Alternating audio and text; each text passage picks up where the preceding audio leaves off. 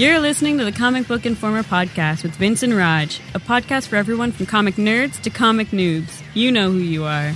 Now here's your host, Vince.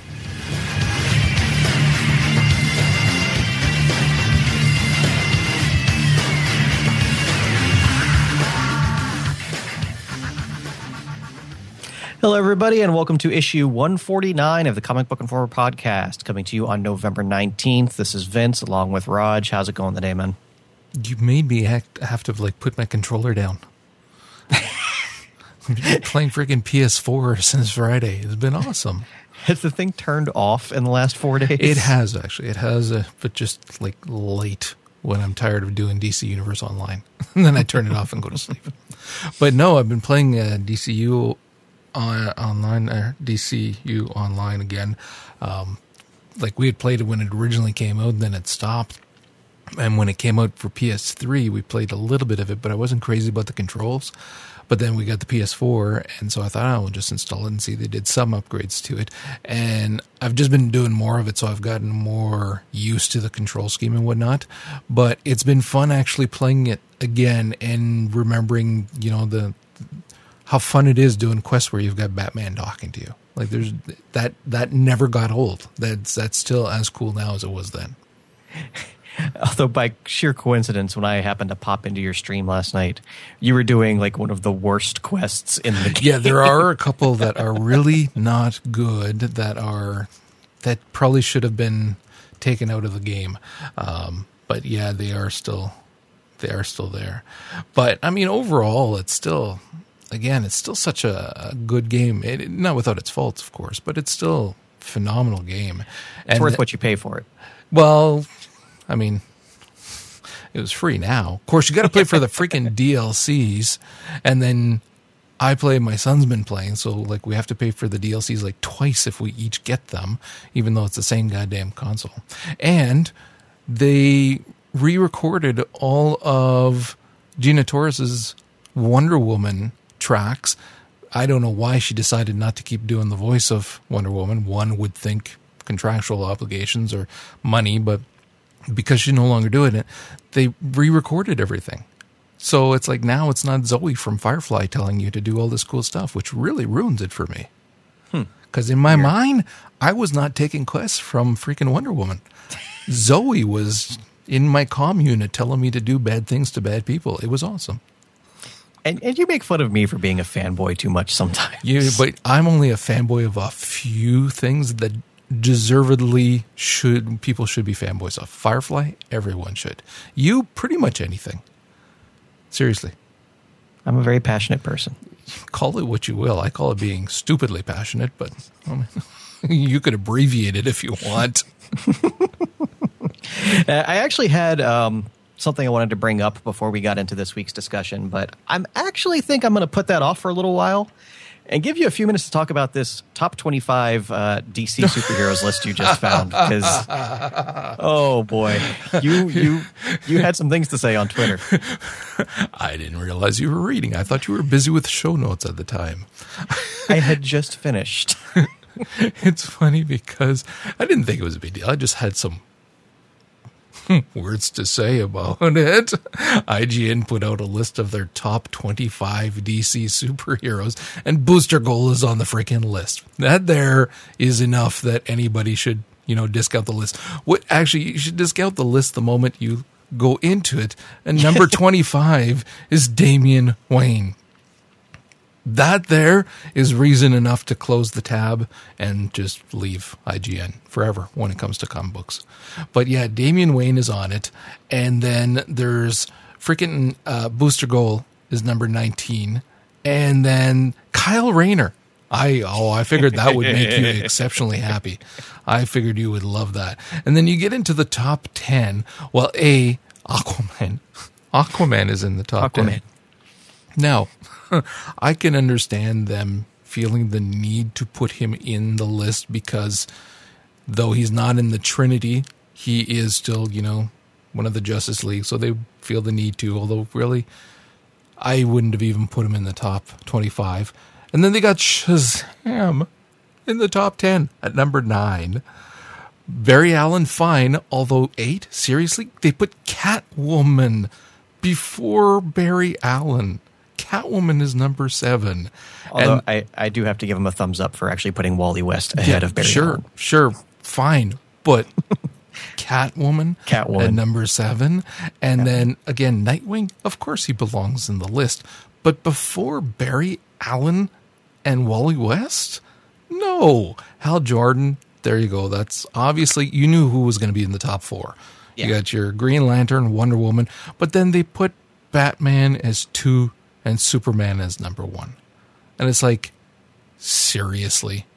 Really? You have no concept of what the fans think of these IPs and which one deserves to be number 1? Yeah, the list as a whole made me laugh. I had replies. I had to reply on Twitter to this stupidity. There's some funny stuff in here. Like, the 75-year history of one of the biggest, comics publishers in history around. And the punk kid that's been around for like 5 years clocks in at number 25.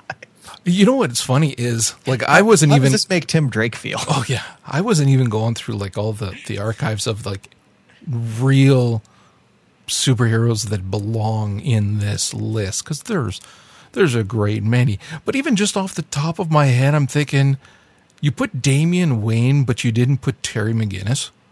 I mean, come on. In terms of who's the better character and everything, like, Jesus. And then again, that's not even like the Atom is in this list. Number 24, the Atom. What? Seriously? Come on. I mean, I'm not a fan, but whatever. Yeah, but in a top 25 list? They always have to throw like 1 or 2 obscure characters into a list like this. And Starfire? That's purely because of her outfit. Because it sure as hell is not about the character. Like, come on. Especially considering the Red Hood and the Outlaw crap that we saw. I love how they talk about, like, specifically for Starfire, about how the character that they loved when they were younger, and from the older Teen Titans comics and even the animated series, has been ruined by the new 52 version. And then the artwork they use is the new 52 version. Yeah. Oh, this was bad. This was just, it had me shaking my head. It made me want to make my own goddamn list. I'll make my own list. I'll prove you all wrong. Can you even name 25 other DC characters? There might be some Marvel guys in there. I'll try to slip them in, see if anybody kind of says, hey, hold on a second. Wasn't he in the X-Men at some point in the 70s?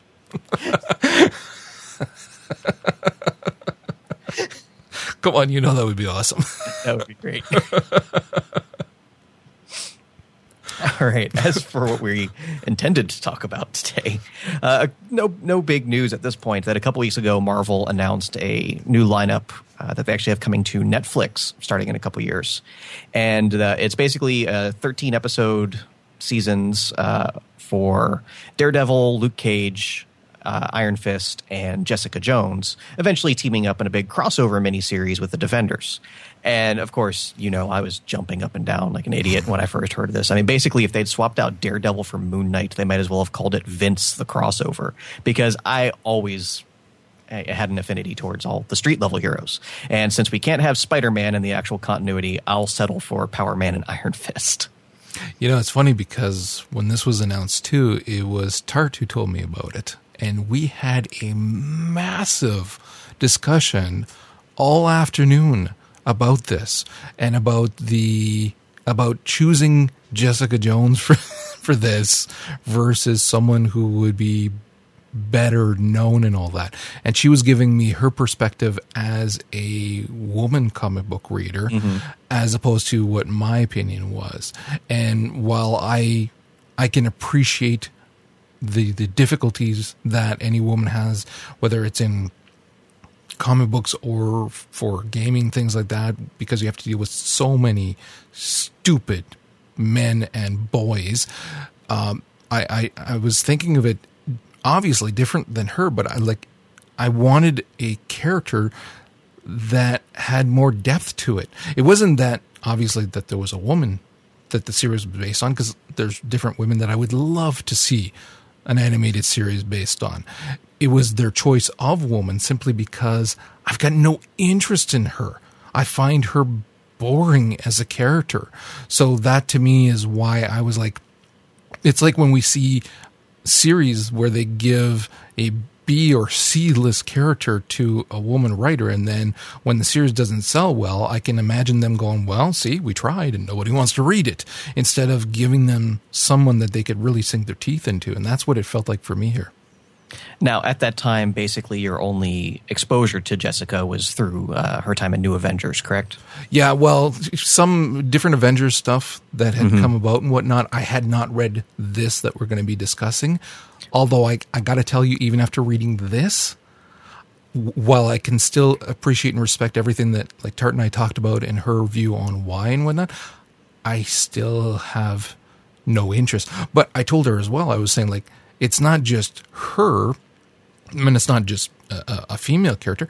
I've got zero interest in the Luke Cage story as well, because he's also a character that I quit. Yeah, I know. He's also a character that I really am not interested in because I find him so bland. He's such a boring character to me. So, I mean, the both of them are like that to me, both her, Jessica, and Luke Cage. So, frankly, I mean, hell, even Daredevil, if he's not well written, Daredevil is nothing more than an egotistical bastard. That's all he is. And he doesn't come across very well. Put him in the hands of a good writer, though, and he's great. But otherwise, man, he can be boring as crap, too.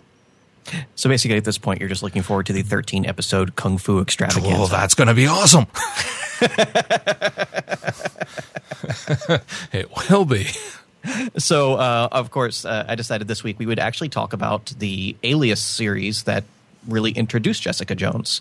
It was published actually under Marvel's Max line.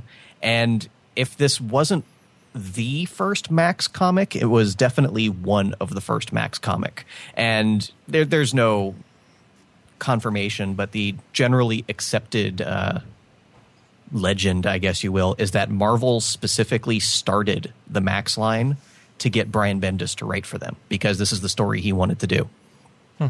And this came out in 2001, which, I mean, I wasn't reading comics at the time. I didn't even look at this until many years later, browsing the bookstore shelves. I went, what's this? I actually thought it was tying into the Alias TV series when I first picked it up. So did I, actually.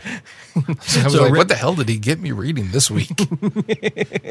So written by Brian Michael Bendis, art by Michael Gaydos and Matt Hollingsworth. And this series stars Jessica Jones, the former superheroine known as Jewel, in her life as a private investigator. And one of the things that I actually found kind of interesting about this, and when I first started reading this, I always assumed that she was just some established, C-list character I'd never heard of before, because I think Bendis did a pretty good job of giving her just enough ties to the rest of the Marvel Universe that I completely didn't know that this was her debut as a character. Okay. See, I didn't even know that either. Yeah, he built up enough history behind the character, gave her attachments to people like, Carol Danvers and Luke Cage, that it just felt like she always belonged there, and it wasn't really an introduction. Cool. And what actually has me pretty interested in the possibility for a TV series, and believe it or not, a Jessica Jones TV series is something Marvel's been trying to get off the ground for a number of years now. It was one of their first lineups to a possible TV series before Agents of S.H.I.E.L.D. was even a concept. It was like Jessica Jones and the Incredible Hulk. Because, of course, Incredible Hulk, has a history on TV. But I like that Jessica Jones can give us a different perspective on the Marvel Universe from her standpoint as the private investigator. Kind of like how I talked about Agents of S.H.I.E.L.D. gives us that look about how the movies affect, regular people. I think Jessica Jones can do that same concept, but sort of in a different way, I kind of look at it like what I loved so much about the recent X Factor run by Peter David, where they were private investigators. So they were telling all the stories of the Marvel, universe that really wouldn't fit anywhere else. It was, the seedy underbelly and a lot of the more obscure, but still interesting stuff that they can do with the IP. So the story starts off, and basically Jessica's just kind of bored of what her life has turned into. She didn't she tried the superhero thing. It didn't really work out for her, but she also doesn't really want to be this private investigator character. And, ruining people's lives for a living. It's not really working out for her. And we see a very ill-advised hookup with Luke Cage that over the course of the series, when I read this years ago, that this is what really made me like Cage as a character, is seeing their relationship evolve over the course of the series. And of course, we know they end up getting married, they end up having a kid. I like the two characters together. It was the first time in comics I really saw a mature representation of, a relationship. Because, growing up reading stuff like, Scott and Jean and, Spider-Man and Mary Jane wasn't very realistic. So when coming back into it as, an adult and looking at it, I went, comics have changed over the years. I went, well, they really haven't. This was kind of the outlier. But that has nothing to do with this story, so we're not really going to get too in depth on that. But the point of the story is that Jessica is hired to find this woman's missing sister. She found a new guy, and she kind of dropped off the face of the planet, hasn't talked to anybody in the family in a while. So she just wants to know if her sister's okay. So Jessica does her work through Google. Well, 2001, Google wasn't really the go-to place, but I'm getting off track again. Tracks down this girl, finds her with her new boyfriend. Turns out the new boyfriend is Captain Freaking America. And this is all in the first issue. Like, this is what grabbed a hold of me, is at the end of the first issue, you see that this is, while the mainstays of the Marvel Universe aren't going to be prominent in this series, it's still going to have enough ties to it to keep it interesting on a regular basis. Yeah, the first little bit of the book, I'm not going to lie, again, because the character's not one that I'm really particularly invested in. The first little bit, maybe even half of it, didn't interest me. I was forcing myself to get through. And I can definitely see that, yeah. The sex scene in question came off far too much as, for me at least, as fan service. This woman saying to him, "Do with me whatever you please," little fantasy thing. And the scene is fairly graphic anal sex scene kind of thing. And so it was more, as we've seen in other start off. Well, it wasn't just that. It's the manner. I'm looking at it in terms of how it was written. Yeah. In terms of how it was written, it felt too much like what I've said about Saga in some parts of Saga, where it's graphic and harsh or whatever, just to get attention and to say, "Hey, look at me, I'm edgy," and not because it fits into the story particularly well or that it even belongs. So to me, that just felt like fan service, and it was like, I don't have patience for that kind of stupidity. As it progressed, though, and as you got to know the character more and everything that she's going through and the intrigue of what is actually happening, it was a damn good story. And by the time you get to even the end of the first issue with that stuff with Captain America, that you're like, oh, this is about to get interesting now. Yeah, it was a very solid, private investigator, detective type story. Because now Jessica has tape footage of Captain America, both in costume and out of costume, because apparently at this point in continuity, Steve Rogers was, just some guy living in an apartment. It wasn't public knowledge that he was Captain America.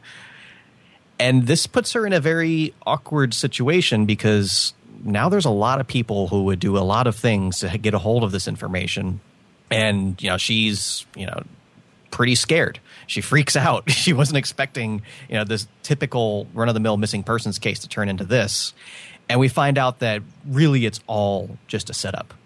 That the woman who hired her doesn't even exist, really. Basically, it was all just an elaborate ruse specifically to get that footage of Captain America and put Jess into a situation where that information would likely become public, to the point where the girl, did they even give her a name? I'm sure they gave her a name, but it's largely unimportant. Ends up dead, and the police bring Jess in for questioning because, well, she was at the scene. She was investigating this woman. She kind of lied a little bit about her whereabouts. And also the detective, was kind of a jerk and really didn't like her to begin with. But so it was well written, though. Oh, very well written. In terms of him being a jerk and playing her and everything, that was actually well done. Yeah, that's the one thing Bendis has always done better than probably any of his peers is pure character dialogue. And you have pages and pages of these two people just sitting across a table from each other and talking, and it's great. Mm-hmm. Yep. Until Matt Murdock steps in because, again, we got to have those little ties, and basically pulls her out, and she starts her own investigation into exactly what the heck is going on, turning to her friend type person in Carol Danvers. A lot of backstory here that clearly these two used to have a close friendship and some sort of falling out. Not going to get into the specifics of that because as the Alias series plays out, it's actually a pretty interesting story of what happens between the two of them. And a lot of it is them reforming their friendship over the course of the series.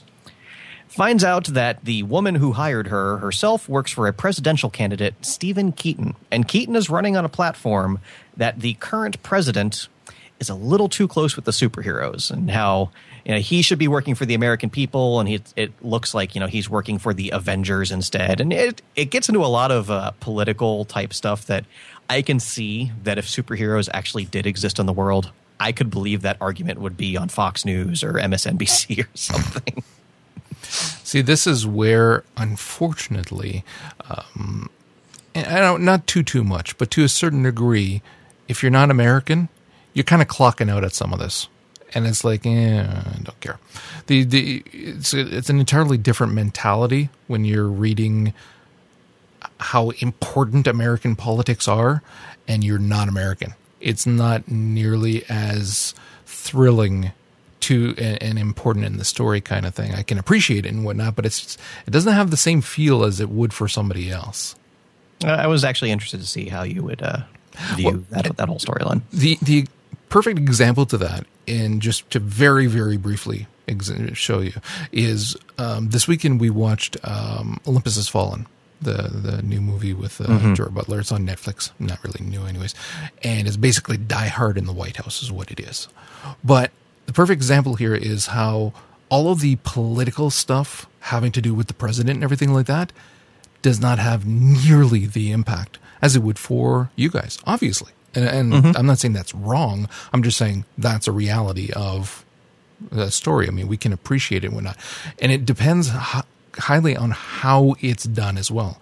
In some cases, you can appreciate it, you can respect it and be moved by it, but when it gets to be a little bit too much of the patriotism tossed in, the mad patriotism, that's off the wall patriotism, then it has a way different impact on everybody else. And this here, it wasn't that borderline, so it wasn't bad, but it was one group trying to portray it as that borderline. So that kind of you kind of lose interest at points.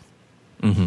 So as this goes on, Jess continues her investigation. She finds out that this guy, Zoomis, is pulling the strings behind everything. Basically, Zoomis and his rich buddies paid a lot of money to help the president get into office in exchange for certain favors that would be expected of him. So now that those favors have not been coming their way, they're going to basically do everything they can to now get him out of office and get somebody who they feel they can control better in there. And that's the whole point of the tape. They want to connect Captain America with this dead girl. And, basically, again, it's one of those American politics things where even the slightest hint of anything remotely related to looking at something scandalous is enough to ruin a political career. And again, I understand that that's largely an American thing. So I'm sure it didn't read quite as well again for you. Yeah, it just didn't have the same impact. Mm-hmm. And the day is saved. Like, I actually love how there is the point at the end of their conversation where Jess felt she was just completely screwed. And seeing that, she is this former superhero, she has all these friends, but at the end of the day, she's still really a nobody. And she really needed, the White Knight to ride in on his horse and save her, and that's where they introduce the character of Clay Quartermain. And again, as the series plays on, he's a very important character to the story.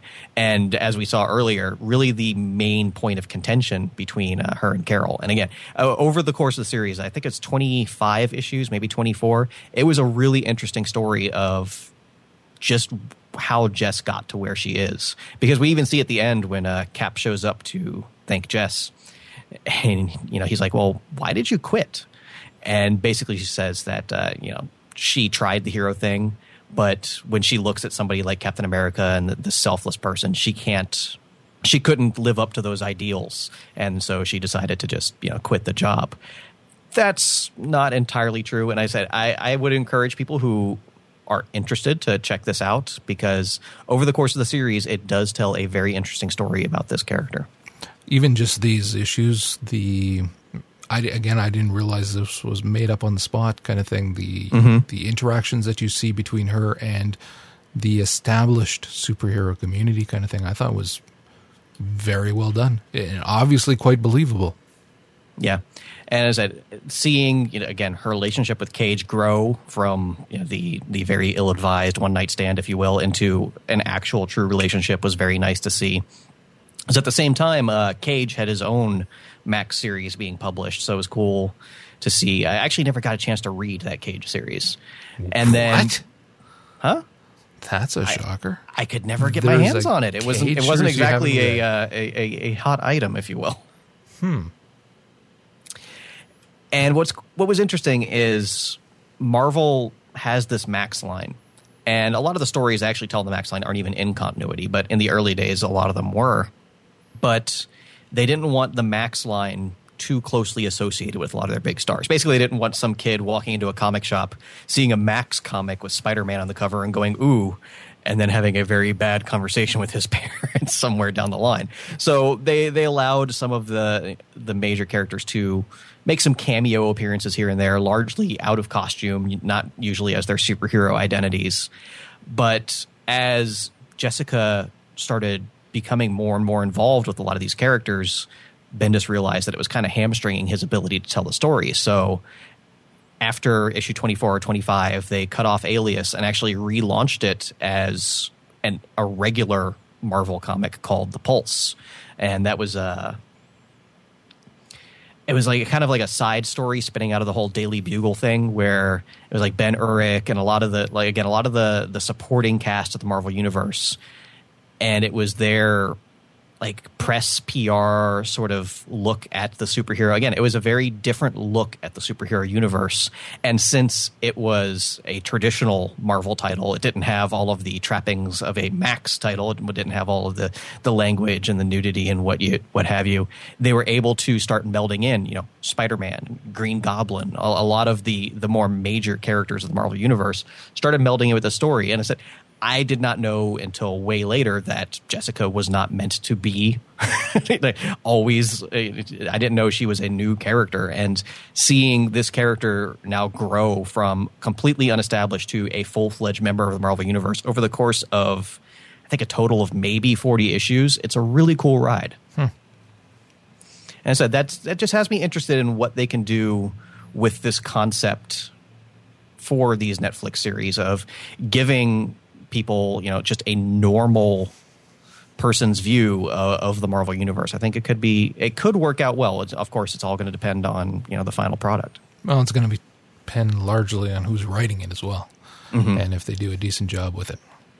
But it still doesn't matter. I'm really excited just because I get to see a Heroes for Hire sort of series. I'm really hoping we get supporting roles for like Misty Knight and Colleen Wing and Shang-Chi. If you can get Shang-Chi into this series, I'm on board. Give me that. Give me that, Marvel. I really want that.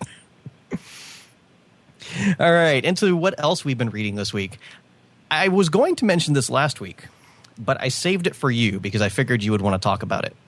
And that was Amazing X-Men number 1. Of course. And then when you didn't talk about it, I was like, oh, okay, I guess he didn't read it. And I don't think I have ever been happier reading a comic book than I was reading this one. This was so awesome. And the reason I didn't talk about it was just that I had not had a chance yet to read it. So I read it, and it was like, it was just a thing of beauty. It was just so freaking awesome. And it's funny because, and we've talked about this before, how because of the lack of permanence in death, it's hard to be affected by a death in comics. That said, there's still the evil little Nightcrawler on your shoulder who's like, just bring him back. We want him back. Bring him back. Bring him back. And then you're like all gung-ho when you get a story like this.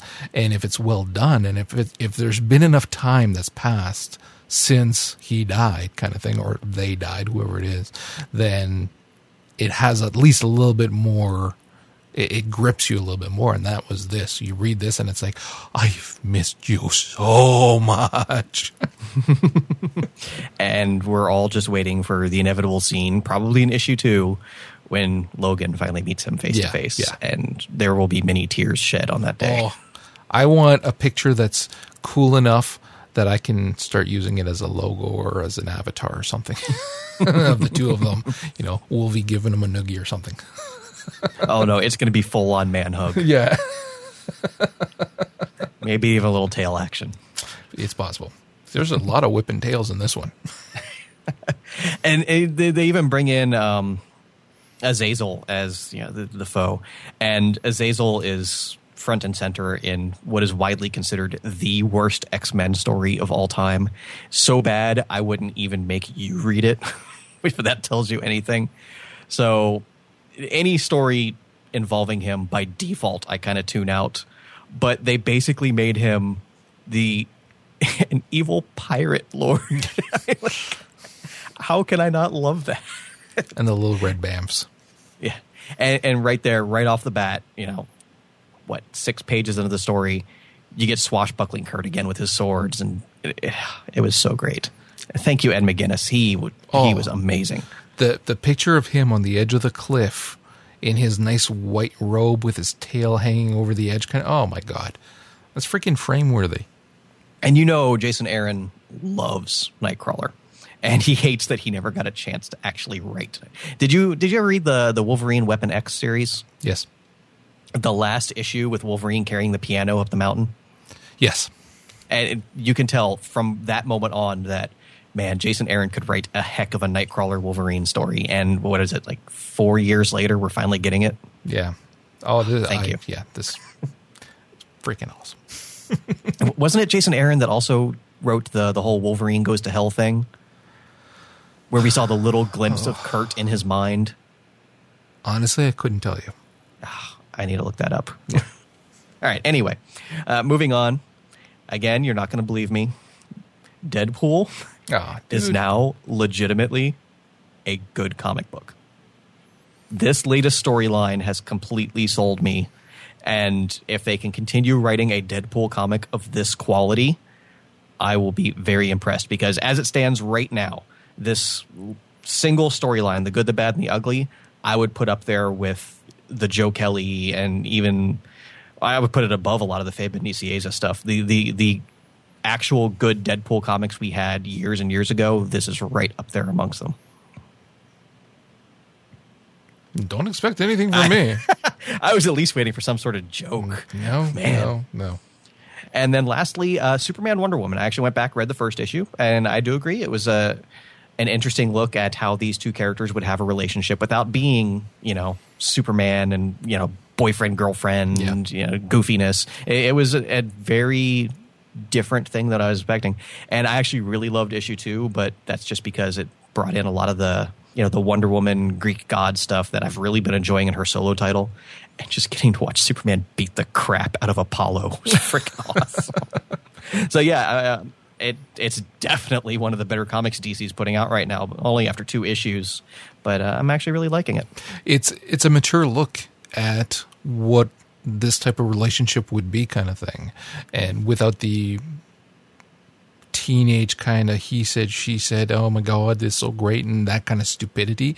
I mean, there's little glimpses of that, but overall, no, it's very good. And again, it's seeing him in a relationship that isn't with Lois, and that in and of itself is huge. Mm-hmm. So I enjoyed it. I did. I love how they tried to be normal about it. Yeah. And knowing damn well that that's just not going to be possible. Yeah. All right, that's actually all I got this week. Cataclysm, The Ultimates, Last Stand, #1. Did you read it? I did. Okay. What did you think? I think I need to wait for issue 2. Okay. Like it put everything where it needed to be to start the story, but nothing has really happened yet. Genki's just awesome. Well, yes. He's going to be awesome forever. They need so much more of him. I actually really did like the Cataclysm Ultimate Spider-Man issue, though. Right. Yeah. This was all right. I've never been, not that anybody can be a fan of Galactus, but it's one of those things where it's still a giant dude who eats planets, who recruited a guy on a surfboard. So I know it's that time frame. You have to just accept it, but my brain can't. My brain keeps saying it's just a giant dude who eats planets. And so that's why they're making such a huge deal about this, and this being the end of that universe kind of thing. And because this villain has never had anything for me, done anything for me, I should say, I don't know, it doesn't have the same level of gravitas kind of thing. Again, I am the fanboy opinion on this one because, I love all the cosmic stuff, and Galactus is just a pure beast in a lot of those stories. Yeah. And I've read a lot of those. I did my homework since we've started this freaking podcast. I've read a lot of that crap. But, never read any of the stuff I tell you to read. I read it and I don't tell you sometimes. But again, you got this freaking, like, the Ultimates are going after him, and you get Thor going, let me try it. Him, I believe it's Thor. I don't like him, but he's a god. So him going to punch Galactus in the forehead. Not anymore in the Ultimate Universe, but okay, well, whatever. I actually did. I haven't been reading the Ultimates in forever, so you haven't missed a whole lot. Yeah. But yeah, he's not a god anymore. But when Cap says, "I got this," that's when I clock out. You're gonna poke him in the eye with your little shield, buddy. It's not even gonna do anything. So, like, it was believable when Miles is saying, "What the hell am I going to do? I'm a kid with spider powers." Good boy. You know what you're talking about. Well, when Cap's like, "Oh, I got this," shut up. So that was that. This is nowhere near the event that the death of Spider-Man and what that led into and everything. That to me was so much more than this. This was so far. Did you read Trial of the Punisher? Actually, I did. I was thinking of actually covering it on a future episode, but no, we'll go into it. I freaking liked it. Oh, it was great. It was like, again, it's Punisher is hit or miss. There's very little in between. It's either freaking awesome or it's so bad you wouldn't wipe your butt with it. And this was really freaking good. I enjoyed this a lot. Of course, I only read the first one so far. I don't even know if the second one's out yet. Oh, yeah. What are they up to? It's just the two. It was a two-issue story. Yeah, I have to pick up number 2. But, man, I absolutely... And the art, it just fit it so perfectly. I really, really enjoyed it. And not without ruining anything, up until basically the last page of issue 2, the story still doesn't make any sense as to, why he did this, but the payoff is brilliant. Okay, yeah. I gotta pick it up and read it because I really surprised at how much I liked it. I'd been putting it off. I had it and it was like, there's always something better to read. So I always kind of shoved it aside and read something else. And then finally it was like, okay, I gotta read it. And it paid off. Did you by any chance, you probably didn't because based on what our discussion was on Popcorn Ronin about Star Trek 2, did you read the Star Trek Con #1? No. It's freaking good. It's IDW, and whoever that's really all you need to say. IDW is great with their licensed content. Whoever did the art for the cover of that, holy crap in hell, they are amazing artists. They're not the people who did the inside, because you can quite obviously tell the difference. It's not that the inside the art is bad. It's just a way different style. But man, that cover artist is like portrait perfect of Cumberbatch. Anyways, it's written by Mike Johnson, and it tells it's basically immediately after the movie ended, and now Khan is standing trial, and then he starts to tell his story. And so you're getting the story of how it started, kind of thing. I kind of am a little put off, though, that they go back to his beginning, and they pick a date, a year, way in our past, so that it shows even how old he is in there, and it's like, hey, that's the year I was born. Man. But yeah, it's got me actually really interested in the character, because essentially right from the get-go, Kirk has a picture of Khan and says, "This is Khan. You don't look anything like Khan." And Khan is like East Indian, and Cumberbatch quite obviously is not. And so you have this kind of story from there. It's like, okay, well, who is he then if he's not Khan? So I've only read the first issue. I believe the second one is out, at least the second, if not possibly even the third. But really freaking good story. Whether you like the movie or not, this is actually worth reading. Definitely worth reading. Well, yeah, I'm not incapable of holding something on its own merits. You Because kind of remember, are. A lot of my issues with the movie are. weren't necessarily the story, but the way the story was presented to the viewer. Yeah. Well, I am suggesting you read this, and I'd like to hear what your thoughts are on it, even if it's only just the first one, because I'm serious. I really quite enjoyed this, and I'm looking forward to reading the second one and, well, the rest of it as well. I will look into it. Cool. And that's it for me. All right. Then diving into this week's new releases. After a couple of slow weeks, Marvel is definitely cranking back up again this week. We have issue 23 for the Avengers. We have Cable and X-Force 16. Cataclysm, The Ultimates, #1. Why do I get a feeling right now there's going to be a lot of Cataclysm comics to read? Yes, there will be. We have Fantastic Four, #14. Indestructible Hulk, #14. Longshot Saves the Marvel Universe, #2. Still haven't had a chance to read the first I one. haven't either. We have Superior Spider-Man Annual #1, as well as Superior Spider-Man Team Up #6, Thunderbolts #18, Uncanny X-Men #14, Regular Old X-Men #7, X-Men Legacy #20, and Young Avengers #12. Interesting lineup from DC this week. We have Animal Man #25, Forever Evil, Rogues Rebellion #2, Harley Quinn #0, because we need that, Red Hood and the Outlaws #25, Supergirl #25. We finally get the 5th issue of The Wake. I think it's been a while on that one. And Wonder Woman #25. And go for it. I'll wait until you're done. Okay. And then after a couple of really big weeks, we have a smaller lineup from our other publishers this week. IDW brings us Samurai Jack #2 and Transformers More Than Meets the Eye #23. From Image, we have Sex Criminals #3, and from Valiant, Eternal Warrior #3. Did you read by any chance, and I know that I'm done my reading, but did you read the DC, oh god damn it, Injustice Annual? Yes, I did. Dude, it's freaking awesome. I thought of it because you mentioned Harley Quinn, and it was like, you know what? Once again, here's someone who could write anybody awesome, because Harley is freaking awesome in that annual. Best team up ever. It was great. And I didn't even hate Lobo. I know.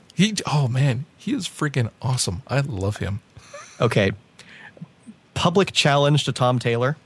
Write a Booster Gold comic. Oh, Jesus, don't do that. After what he's done with a lot of these other characters, if he can do a good Booster, he may be the greatest writer in American history. Well, Australian history, because that's where he's from. Let's just keep it to DC history. How's that? All right, and that's going to wrap us up here. As always, you can find us at comicbookinformer.com or on Twitter at CBInformer. We're actually taking next week off for American Thanksgiving. I will be entirely too busy to perform in an episode. But that just gives us 2 weeks to prepare for a Roger episode, which should be it's going to be awesome. Interesting. It's going to be awesome. Also, before we go, there are still some signed Samurai Jack #1s to give away. I wasn't kidding when I said I bought a number of them. So if you've emailed me already, you do have one that's going to be coming your way. So that should make a few people happy there. But also, if you thought, well, I'm too late, there's none left, there are. Make sure to email me at roger@comicbookinformer.com. Let me know if you'd like a copy. If I still have one by the time you emailed, it's yours. I will pay for shipping and everything. Otherwise, we're keeping them. Damn right. I'm already framing one. I have no problems with framing another one with a different cover. All right, so thanks for listening, guys. We'll see you later.